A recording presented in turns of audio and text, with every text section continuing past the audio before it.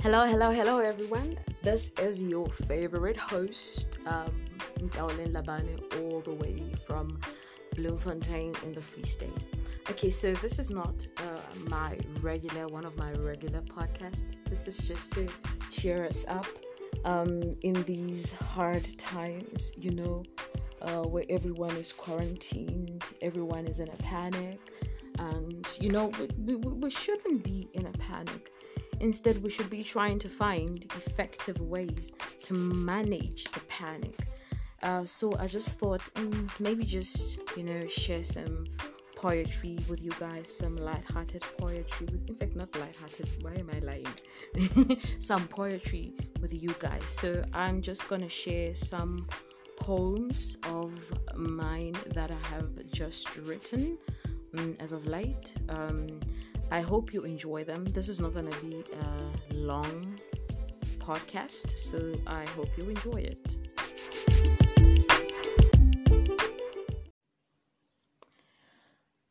I fell in love with a man who had made his heart his home.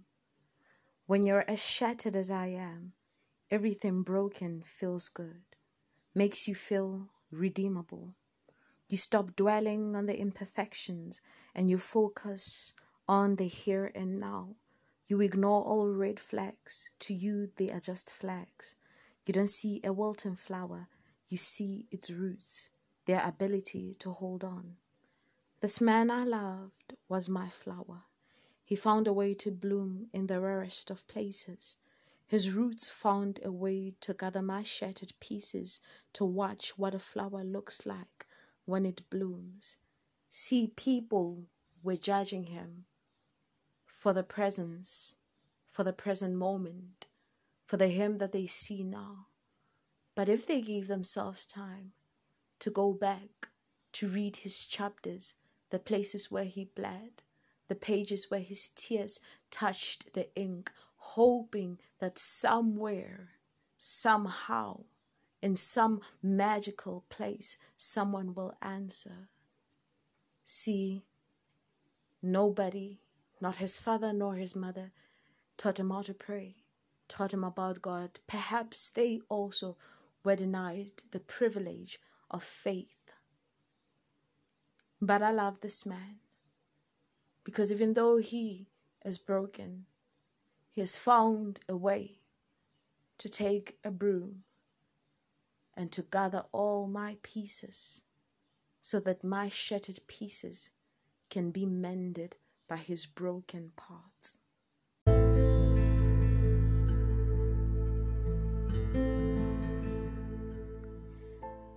Tiny dancer in a music box.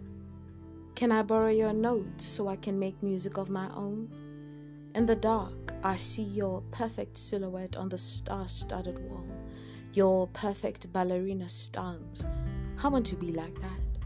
But my life isn't music, you see. I only dance to the troubles of my heartbeat. Tiny dancer, can I borrow your dress so I can feel like a princess? I'm lonely in my clothes. They make me ugly. Can I borrow your dance so I can dance my way into life's heart? Oh, how I wish I was a treasured trinket like you. I wish I was as beautiful as you are. But I'm sad. Sad all the time because I'm rejected by the world and by you. Your wooden smile is just a wooden chip. Like me, you too will end up in the dark box someday.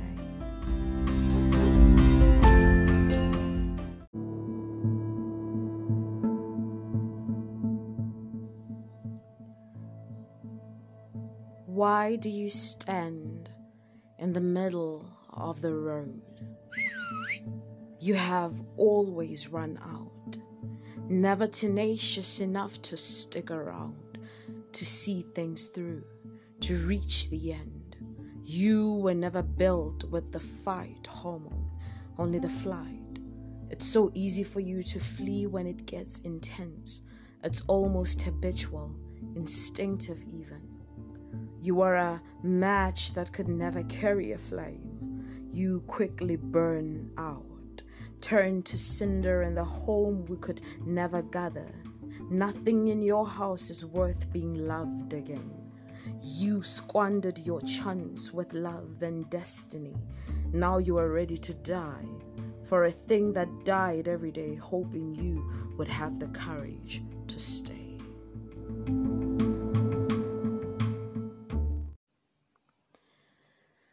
We bruise easily. We were created to care and not be careless with others' needs. Our spirits, they were made to drip with endless love and compassion. We were made to care, to fall in love with those who come to us. We are home. We are these strong surrounding pillars holding the structure of humanity. We are home. We will die for our husbands and children, strip naked if it will put food on the table.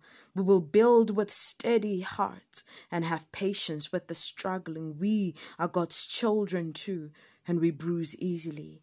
We will dance in the rain, hoping it will ease his pain, and we will bear him children until his will is satisfied. We are women, mothers, nurturers, caregivers. Even so, we too bruise easily.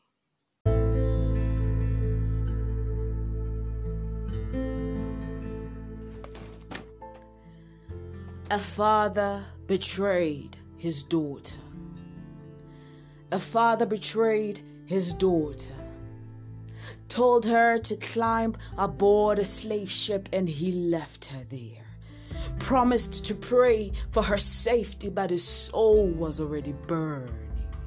And as soon as she stepped on that ship, the angels left her side, and she was surrounded by the demons of her future, pulling, biting, sniffing, pushing into her country over and over again until her innocence bled, until her prayers became choked up in her throat. And in every slave owner's house, who continued to push into her country, soiling it with their dishonorable discharges, she felt the presence of a man, the betrayal of a man, the same man who used to kneel down with her to pray to Allah for better days. It was as if her father was already praying for the strength and resiliency of her soul for the things she will have to endure. And in her sons, instead of raising protectors of their women and young, she raised slave owners. She raised masters, men who are quick with their hands and sharp with their tongues.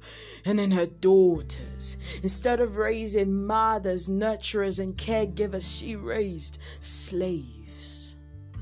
A father betrayed his daughter, told her to climb aboard a slave ship, and he left her there.